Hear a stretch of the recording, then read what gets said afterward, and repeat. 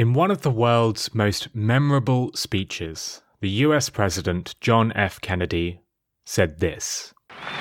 Many years ago, the great British explorer George Mallory, who was to die on Mount Everest, was asked why did he want to climb it. He said, because it is there. Here's the thing about this speech, though. George Mallory, the climber JFK was referring to, well, he was wrong. See, Everest isn't an irresistibly alluring goal simply because it's there. There's something else about summiting Everest that makes it so irresistible to millions of people. As of January 2023, Everest has been summited by 6,098 climbers. For context, if you add up everyone who has climbed the other 9 highest mountains in the world, you won't even get close to the number that have summited Everest. Lots of people want to climb this deadly mountain. Google searches for how to climb Mount Everest are 8 times higher than Google searches on how to climb K2, the second highest mountain. And the top of Everest has been visited by 5 times as many people as those who have hiked to the South Pole. Climbing Everest isn't an alluring goal simply because it is there. It's desirable because reaching the summit encapsulates the 3 core elements of an irresistible goal. Understand these 3 elements, and you will better understand how to motivate yourself and become an expert on motivating others. All of that coming up, but first, here's another podcast I'd recommend. The podcast I'd like to recommend today is the D2C Pod, brought to you by the HubSpot Podcast Network, the audio destination for business professionals. The D2C Pod is a podcast all about all the things direct-to-consumer. The hosts cover everything from starting, growing, and optimizing e-commerce stores and D2C brands. If you're interested in the stories behind your favorite consumer brands, this is a podcast for you. To start, I'd suggest checking out episode 318, which features the CMO of Feastables. So, listen to D2C Pod wherever you get your podcasts. In today's show, we're going to cover the science of motivation. We'll break apart what makes a goal motivating, how to motivate others, and why so many people want to climb Mount Everest. My guest today is Ayelet Fishbach, one of the world's leading experts on motivation, and her book, Get It Done, was one of the best-selling behavioral science books of 2022. Here she is introducing herself. I'm Ayelet Fishbach. I'm a motivation scientist. I'm also a faculty member at the University of Chicago Booth School of Business, where I study behavioral science and marketing. And finally, I'm the author of Get It Done, Surprising Lessons from the Science of Motivation. When it comes to motivation, Ayelet has one golden rule. It's the first point she makes in her book, and it's the first lesson she shares on her course. When coming up with a goal, don't focus on the means, focus on the outcome. So let's go back to the Everest example to explain. When you come up with the goal to climb Mount Everest, if that's what you want to do, don't focus on flying to Nepal, landing in Lukla, getting to base camp, or climbing to the Hillary Step. Those are all means by which you'll achieve your outcome. Instead, you should focus on the final goal, focus on the outcome, which is summiting Mount Everest. Here's a bit more information on why you should focus on the goal and not the means. Yeah, definitely focus on the goal and not on the means. The means are often uninspiring, can be even daunting. They seem like a chore. The goal is the reason that you are doing something. Just to give you an example for how basic this principle is, a few years ago I ran a study with Franklin Shaddy. He was a graduate student here and now a faculty member at UCLA, where we auctioned a book to our MBA students. It was Misbehaving by Richard Thaler. I'm sure you've heard of it. And some people were bidding on the book. Some other people were bidding on a tote bag that contained the book. What we found is that the average bid on the tote bag that contained the book was $11 less than on the book itself. So think about it. You're getting more. You're getting the book and the bag, but you're willing to pay less than if you're just getting the book. How come? Well, people don't like to invest in means. People don't like to invest in wrapping, in packing, in shipping. People don't like to pay for parking. And, in our everyday examples, we don't want to invest in means. We want to invest in the goals that we will achieve when we pursue these means. This study that Ayelet and Franlin ran is a really great study. The MBA students, who, of course, should know better, they bid $11 more to receive the book on its own compared to bids for both the book and the tote bag. So this means people bid more for just the book when they could save money by getting the book and the tote bag. Ayelet's sort of hypothesis here is that the means, which in this case is the bag, clouds the decision-making process and demotivates people. Ayelet says that when you're setting goals, you should always highlight the benefits of the goals rather than the costs. The benefit in this case being getting the book rather than the cost, which is having to hold on to this tote bag, which you don't want. Ayelet says that it's better to set your goal as finding a job rather than applying for a job, or as owning a house rather than saving for a down payment. Finding a job and owning a house, they are desirable outcomes. Filling out applications and saving money for a down payment, they are the costly means that are needed to achieve your outcomes. Achieving the goal is exciting. Completing the means is a chore. Now, this is one of the reasons why climbing Everest is such a powerful goal. It's not a means to achieve something else. It is an outcome in itself. Another reason why climbing Everest is such a motivating goal is because it's fairly abstract. The goal doesn't clearly dictate how you'll climb Everest. It just states that you want to climb Everest. According to Ayelet, when you make a goal abstract, our brains are wired to find them more motivating. Here's why. So there are a few reasons why abstract goals work better than concrete goals. And when I ask people to tell me about a goal that they are pursuing, often I'm getting something really concrete and really specific and really just about today. Like my goal today is to run 3 miles or to work on a specific project at work. And so people tend to use the concept of goal to think about something that is very, very specific and very concrete. But what we find is that when they think about it more abstractly, more in terms of why than the how, this is more motivating. And there are a few reasons, as I mentioned. One is that just being in an abstract mindset allows you to think about where you want to be, to have better self-control. I'm being reminded of the work of Ken Fujita and Yakov Chope and Neil Lieberman, who found that just when you use high-level construal, when you think about things more abstractly, when you ask yourself why questions, you have better self-control. Okay, you are more motivated. You know what are your priorities in life. It's often hard to identify these priorities when you're too busy with the how as opposed to the why. Ayelet referenced a study by psychologist Kentaro Fujita. In the study, he puts participants into an abstract or concrete mindset by having them answer a series of questions. You might be thinking, well, how on earth do you put someone into an abstract mindset? And that is a good question. Well, to put them in this abstract mindset, he had participants answer what he called why questions. The other half answered what he called how questions, which put them in a concrete mindset. So some are thinking abstractly and others are thinking concretely. Some are asked, why do you do this? And some are asked, how do you do this? After answering such questions, the research participants were asked to think about their own goals. Naturally, they'd view their goals more abstractly or more concretely, depending on the series of questions they had just answered. Here's the finding. Those who answered a series of abstract why questions were then more motivated to channel resources into their goals.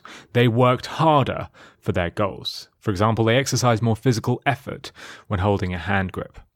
The takeaway? Abstract goals appear to be more motivating. And here's Ayelet with another reason why.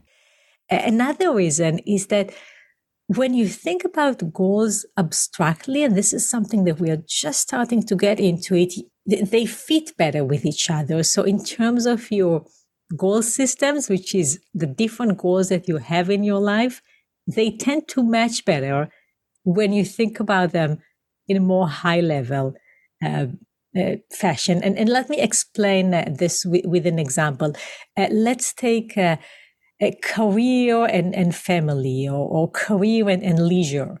Okay, often when you think about this very specifically, they seem to conflict with each other. They seem to pull you in different directions. But when you think about them in a more abstract level, okay, what do I want to achieve in terms of my career? What kind of leisure activities I want to pursue? How I want to interact with my family? Then everything seems much more fitting together. Okay, there is much more coherence. Okay, of course, I need to work and be successful, that I support my family, that I can go on these like amazing vacations that I'm planning. So my leisure time is going to be wonderful. Everything seems to be a better fit when you are abstracting a bit, when you're thinking more high level. Imagine you have a goal of finding a new job. You could describe this goal as explore 10 career opportunities, or as read 10 job postings and submit 10 applications. These are two different descriptions of the same goal. Reading job postings is a concrete description that explains how you will explore career opportunities. And exploring career opportunities, the other goal I mentioned, is an abstract description that explains why you read the job postings in the first place. Now, while they describe the same goal, one description is far more motivating than the other. According to Ayelet, the concrete description makes us feel like the goal is a chore, and it demotivates us. Whereas the abstract description emphasizes the meaning behind those actions, and it better motivates us. So where possible, you should try and set abstract goals. But there's another tip in here. You see, I said explore 10 career opportunities. It's an abstract goal with a specific number. And that is a good thing. Adding a number to your abstract goal will actually make it more motivating. Here's why. Yes. So we talked about keeping goals abstract, and you correctly identified that one problem is it might be hard to put the number on it. It might be hard to know how soon and how much. But goals that are too abstract, it's hard to put the number on them, and numbers tend to be motivating. That is, when I think about how much I want to do, this number becomes a motivator. A very trivial example is that 10,000 steps, and it's very trivial because I think that every person on the planet at this point try to walk 10,000 steps a day. And it's not that it's the best goal to have, but it's just a really popular and sticky goal. And when you try to do that, you probably recall yourself like late at night walking the last 10 steps or 100 steps, like in your bedroom, basically, just like trying to get the steps. I once caught my now 11-year-old, he was 10 back then, waving his hand in the air late in the evening, trying to get to the last few steps so that he can meet his step goal. Okay, you are really motivated to reach this goal. There is a wonderful study that looked at marathon running times in the US and found that there are many more people that finish the marathon just under 4 hours than a couple of minutes after 4 hours. Now, it's not easier to finish a marathon in 3 hours and 58 minutes than 4 hours and 2 minutes, but no one wants to go home and say, I finished the marathon in 4 hours and 2 minutes. So a specific number within your goal can make it more motivating. That's why there are so many more marathon runners who finish at 3 hours and 59 minutes than those who finish at 4 hours and 1 minute. The daily 10,000 step goal, by the way, wasn't popularized by a doctor or fitness coach. It's actually from an ad. In the 1960s, Japan was preparing for the 1964 Olympics. In the run-up for the Games, the nation was gripped by a desire to exercise, inspired by their chance to host the Games. So, an entrepreneur capitalized on this, inventing a pedometer which he called Manpoki to piggyback off the excitement. The ads for the pedometer happily exclaimed, "Let's walk 10,000 steps a day." The name Manpoki translates to 10,000 step meter. But here's the thing, there is no way people would have wanted a pedometer without the alluring goal of walking 10,000 steps. Without that goal, the product is useless. Yet, having a specific number to hit as a goal is very motivating, and it means people wanted that product. And this goal, this specific number goal, is so popular, that it has stuck with us for over 60 years. I'm still trying to walk 10,000 steps today. Frequent flyer loyalty programs benefit from the same thing. One study, cited in Get It Done, examined how people behave when they've nearly earned elite status in a frequent flyer program. It found that people took more and more flights with the airline as they got closer to gaining the airline's top status. Yet, once they hit that target, once they reached the program's Tier 1 ranking, their frequency of flights slowed down. Just like marathon runners, the specific number, the goal to hit, motivated the customers, but then once they had hit it, they were far less motivated. However, there are some caveats. Specific numbers in your goals can backfire, especially if the number is too ambitious. If the number is too ambitious, we might give up on the goal. Okay? And we see that with people that are trying to lose weight. For example, that set a calorie target for the day, and if they feel that they cannot quite meet that specific standard, that specific number, they just say, what the heck, this day is ruined, and just give up on healthy eating. So this is my long way of saying numbers are highly, highly motivating. Anything that is below reaching that number will seem like a loss, and we know that people want to avoid these losses. They want to meet the numbers. But numbers should be taken and set with some careful thinking. We don't want the number to lead people to pursue the goal in the wrong way or ourselves. And we certainly don't want people to give up on a worthy goal just because the target number was inappropriate. The study Ayelet mentioned is by Kosuke Yutaki and Nathan Yang. They found that dieters whose ultimate goal was to lose weight often focus on meeting an ambitious daily calorie target. So say I only want to eat 1,900 calories today and I don't want to eat any more than that. Now, meeting or missing this target shouldn't affect how dieters eat, right? Just because you've missed your target for one day, say you've eaten 2,000 calories rather than 1,900, that obviously doesn't mean you should give up. You're still going in the right direction. But the researchers found that wasn't the case. Those who had missed their daily target, sometimes just by a few calories, so say eating 1,905 calories, 5 more than you planned, well, those people were far more likely to get discouraged and give up on the goal completely. This has been termed as the what the hell effect. After missing your target by just a few calories, you end up thinking, what the hell, and just keep eating so you end up missing it by an awful lot more than you would have done. In the study, dieters who missed their target by a little lost significantly less weight by those who met their daily goal by a similar number. Say eating 1,895 calories versus 1,905 calories. A 10-calorie difference had a big difference in people's ultimate weight in the research. If your goal is slightly too ambitious, it can backfire. So, quick summary. Make sure your goal focuses on the outcome, not the means. Where possible, try to make your goal abstract and not too descriptive, but also try to add a specific yet achievable number. However, this is just the start.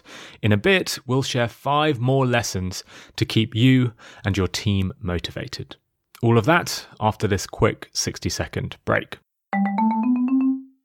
Finding a service solution that helps you better connect with customers and keep them happy can feel impossible.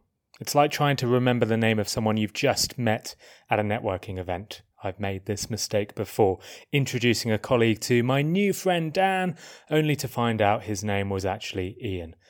Being personal with your customers is important, but keeping on top of all that information can be very hard. That's where HubSpot's all-new Service Hub comes in. It brings service and success together on one powerful platform for the first time ever. It's got an AI-powered help desk and an AI-powered chatbot that handles frontline tickets fast. Plus, it comes with a customer success workspace that helps reps anticipate customer needs. Plus, it never forgets a first name. All of that can help you scale support and drive retention and revenue. That means better service and happier customers at every stage of the journey. Visit HubSpot.com/service to do more for your customers today. Okay, back to the show. Now, at this stage, you might be scratching your head a little. We've mentioned how goals should be abstract, yet also contain specific numbers. It seems like a little bit of a contradiction. So I asked Ayelet about it, and she shared a useful clarification.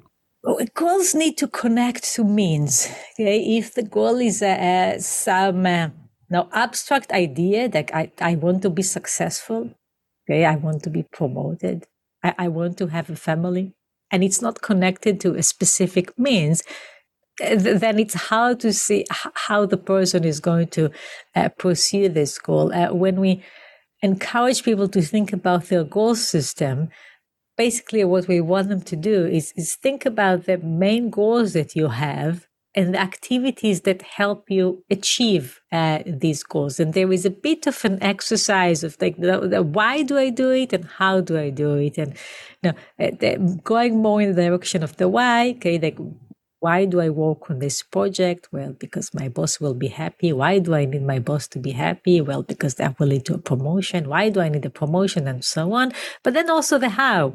Okay, well, how am I being successful? How do I get my promotion? How do I get my bosses to be satisfied with my job? And so on. And really get to an understanding of what is your system in terms of goals and means. So my takeaway from this is to just keep your goals actionable. Yes, they should be abstract to some extent, but they still need to be achievable. There is, of course, a study which backs this up.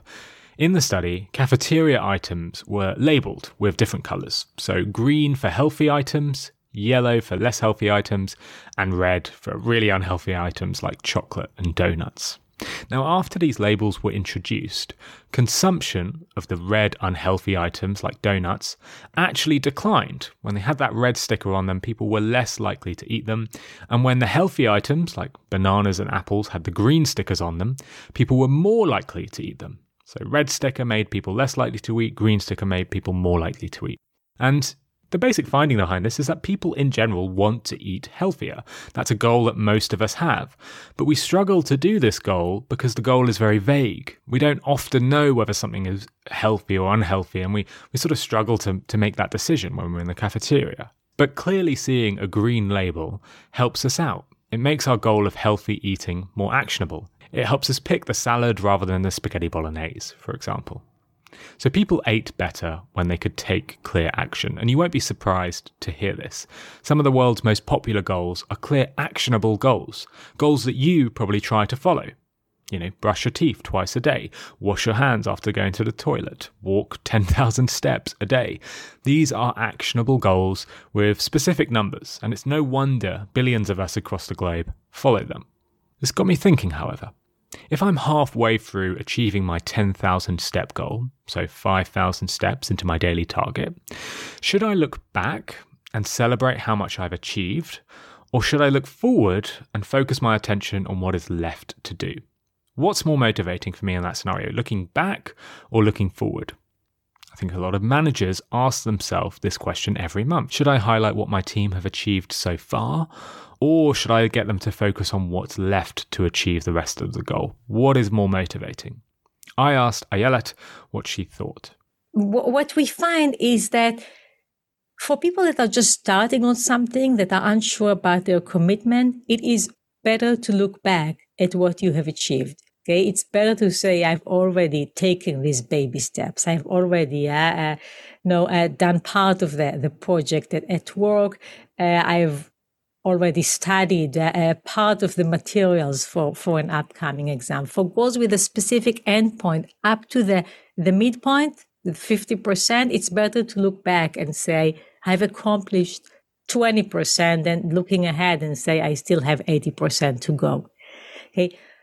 Once you are committed, once you feel secure, experienced, maybe an expert in what you're doing, and for these goals that have a specific endpoint, once you pass the 50% mark, then it's better to monitor progress in terms of how much is left. Okay. Then it's better to say I have 20% to go than I have accomplished 80%. So just to reiterate, for those starting out on a goal, unsure about their commitment, they should look back on what they've achieved. If you're not sure you're going to finish a marathon, don't think, oh God, I've got 30 kilometers to go. Think, well, I've just done 12 kilometers and I'm feeling pretty good. That's a lot that I've done so far. But those of you who are committed to your goal and you've made it to the 50% mark, to the halfway point, then you should look forward at how much is left. A manager will motivate her sales team more when saying you're just 10% away from hitting your target, rather than saying you've hit the 90% mark. So if you're not sure about commitment, look back. And if you are sure and you're past the halfway mark, look forward. Ayelet and Minjin Koo have done a great study on this. They asked half the employees at an advertising agency to reflect on what they've achieved at work, and they asked the other half of employees to reflect on what they would like to achieve at work. So some look back on their past achievements, some look forward on what they want their future achievements to be. Those who were prompted to consider their past achievements felt prouder at work and were more likely to stay in their job than those who look forward at what they wanted to achieve. Looking back on what you've accomplished is seriously motivating and can really help people who are wavering about their commitment. And what we found, and this is research mainly with Minjin Koo in Seoul in South Korea, is that whether it's like students or in marketing campaigns or employees, when we give feedback on what has been accomplished, that helps some people, but other people would benefit from feedback on how much they still need to do. And I'm being reminded of a large charity campaign that we ran, where we found that people that never gave money to the organization, they were more motivated when we told them that other people were giving some money. Okay, so they were looking at the progress that have been made, and that motivated them. But people that were already committed, that were already the experts in this, that were fully on board that we need to help this organization, they were more likely to give when we highlighted the money that was still missing, as opposed to how much money we've already collected. Just to reiterate, in this study, Koo and Fishback found that new donors gave more when they saw how much had already been raised. Seeing the message, to this point, we have successfully raised $4,920 through various channels, raised more than saying, we need to raise another $5,080. There's one more wonderful example of this, and I think it's my favorite study from the Get It Done book, and it's about bagels. During a typical lunchtime queue outside the Einstein Bro Bagels shop in Chicago, Fishback and Koo surveyed customers. They found that when customers were prompted to see how far they were in the queue, to look back at who's behind them and to think about how long they've been waiting for, it increased how excited they were about the bagel and how long they were willing to continue to wait for a bagel in the queue. When we look back on our goals, we get more committed. It's classic sunk costs in action.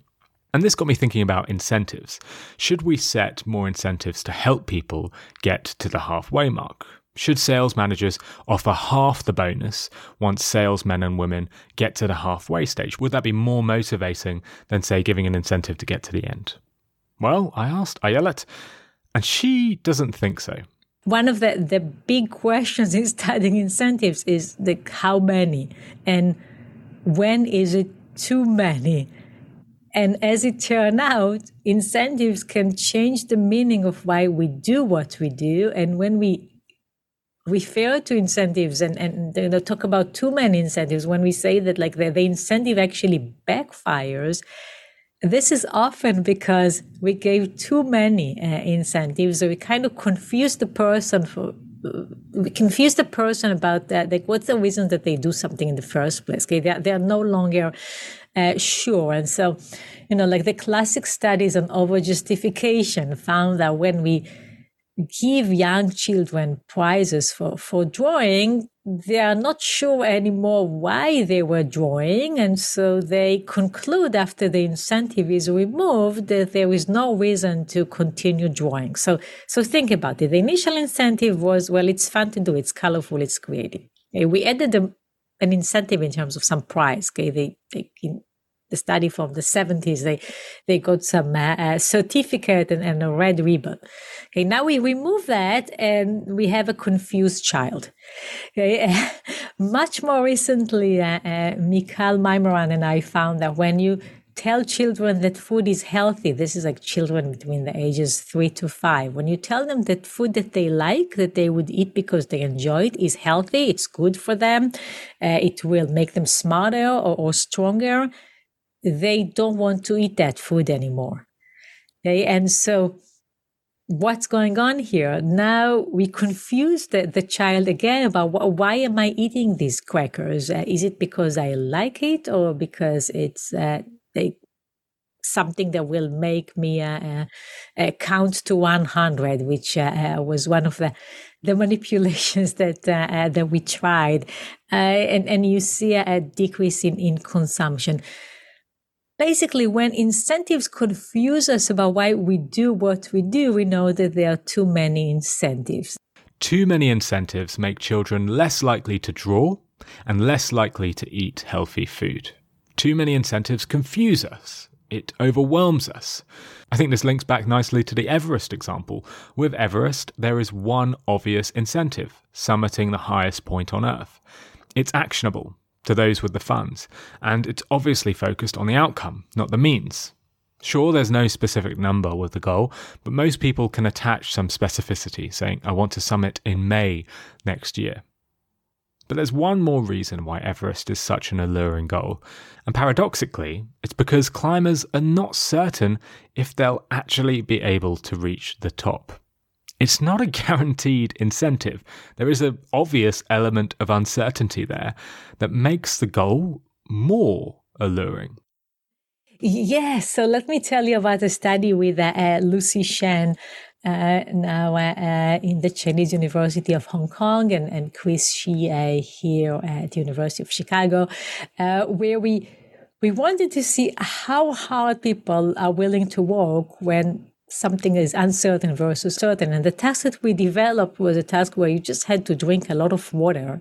Okay, now it wasn't dangerously a lot of water, so like don't try it at home because you might drink too much. Okay, it's dangerous. But we had the safe amount of water, and we challenged people to drink it quickly, saying in one condition, that is to half of our people, that if you do this, we're going to give you $2. Okay, we told the other half that we are going to give you 1 or 2, and you have 50% chance of winning one prize or the other. And what we found is that people were more willing to do the task, and more people actually did the task when the prize was uncertain, and it was unclear whether they're going to get $1 or $2. Another example, we ran a study in which we had people bidding on either a bag that had 2 or 4 chocolate truffles, or another group of people was bidding on a bag that had 4 chocolate truffles. What we found is that people were willing to pay more for the bag that had 2 or 4 compared with the bag that had 4. Uncertain incentives often work better. Okay, uncertain incentives are those incentives that you may get if everything goes right, okay, if you're lucky. And what we consistently find is that people might not like the uncertain incentives, but they will work harder. Okay, they will be more motivated when there is some uncertainty, where it's unclear whether I will be incentivized or not. Deciding to climb Everest doesn't guarantee that you'll get to the top. Only 42% of people who attempt to summit Everest every year actually get to the top. Depending on what stats you use, 1 to 3% of people who try to summit Everest will die on Everest. You'd think this uncertainty would make the goal less motivating, but it doesn't. An uncertain reward is even more alluring. Maybe this makes sense. Maybe this is why gambling and stock markets are so profitable and alluring. There's an uncertain reward. But for goals, it's even more powerful. So let's round this up. If you're trying to motivate yourself or to motivate others, here are some tips you should keep in mind. Number 1, focus on the outcomes, not the means. Your goal should be to read a book a month, not to read for 10 minutes every day. Number 2, your goal should be a little bit abstract. A New Year's resolution to learn a new skill is a little more motivating than saying, I want to study Spanish for 1 week. Making your goal a little abstract makes it more motivating. But point number 3, your abstract goal should still contain some concrete numbers. Like 10,000 steps a day is more motivating than a goal to say, go for a walk. Now there's more. Point number 4 is that if you're starting out on a goal, but you're uncertain about if you'll actually achieve your goal, you should look back on what you've accomplished. However, if you're nearing the end of your goal and you are committed, but you need a boost to speed up your work, for example, you should then look at how little there is to go. Look forward to what's remaining. Final 2 points we made were that too many incentives can demotivate us and overwhelm our teams. And finally, make some of your incentives uncertain. Offering a surprise $1 or $2 reward for downing a pint of water is more motivating than offering a certain $2 reward. That's the science behind motivation. Follow those rules and you'll stick to your goals and you'll motivate others. And if you're about to head to Nepal to hike Everest, don't be surprised when you hear dozens of your mates state that they've had the exact same goal for several years. Okay, folks, thank you so much for listening today. I really hope you enjoyed this one. It was a little on the heavy side, but my interview with Ayelet was so packed with insights that I really wanted to share as much as possible. If you're keen on better understanding the science of motivation, then I do urge you to go check out Ayelet's book, Get It Done. It is one of the best books I've read on motivation. It's up there with Dan Pink's Drive, but it's got perhaps a little bit more specific advice that's handy for individuals who are setting their own goals or managers who are trying to motivate others. I'm actually going to have Ayelet back on the show in a few weeks. On that show, we'll talk about how you can stop procrastinating, a topic that I need serious help with. So to make sure you don't miss that show and you really don't want to, then please go and sign up for my newsletter. Head to nudgepodcast.com and click newsletter in the menu to sign up. If you do, you'll get first access to that episode, plus you'll get a nudge tip in your inbox every single week. Recent tips have covered the science behind getting a raise, the psychology behind pricing, and the science behind effective copywriting as well. So if you want tips like that in your inbox every week, go and subscribe to my newsletter. If you want to get in touch with me, then please reach out on LinkedIn. I'm Phil Agnew on there. Plus, I'm on Twitter too. Just search for P_Agnew. That's P_AGNEW to find me on there. Thank you so much for listening, folks. If you could drop me a quick review wherever you're listening, that would make my day. And big thank you to those of you who already have left a review. That means an awful lot.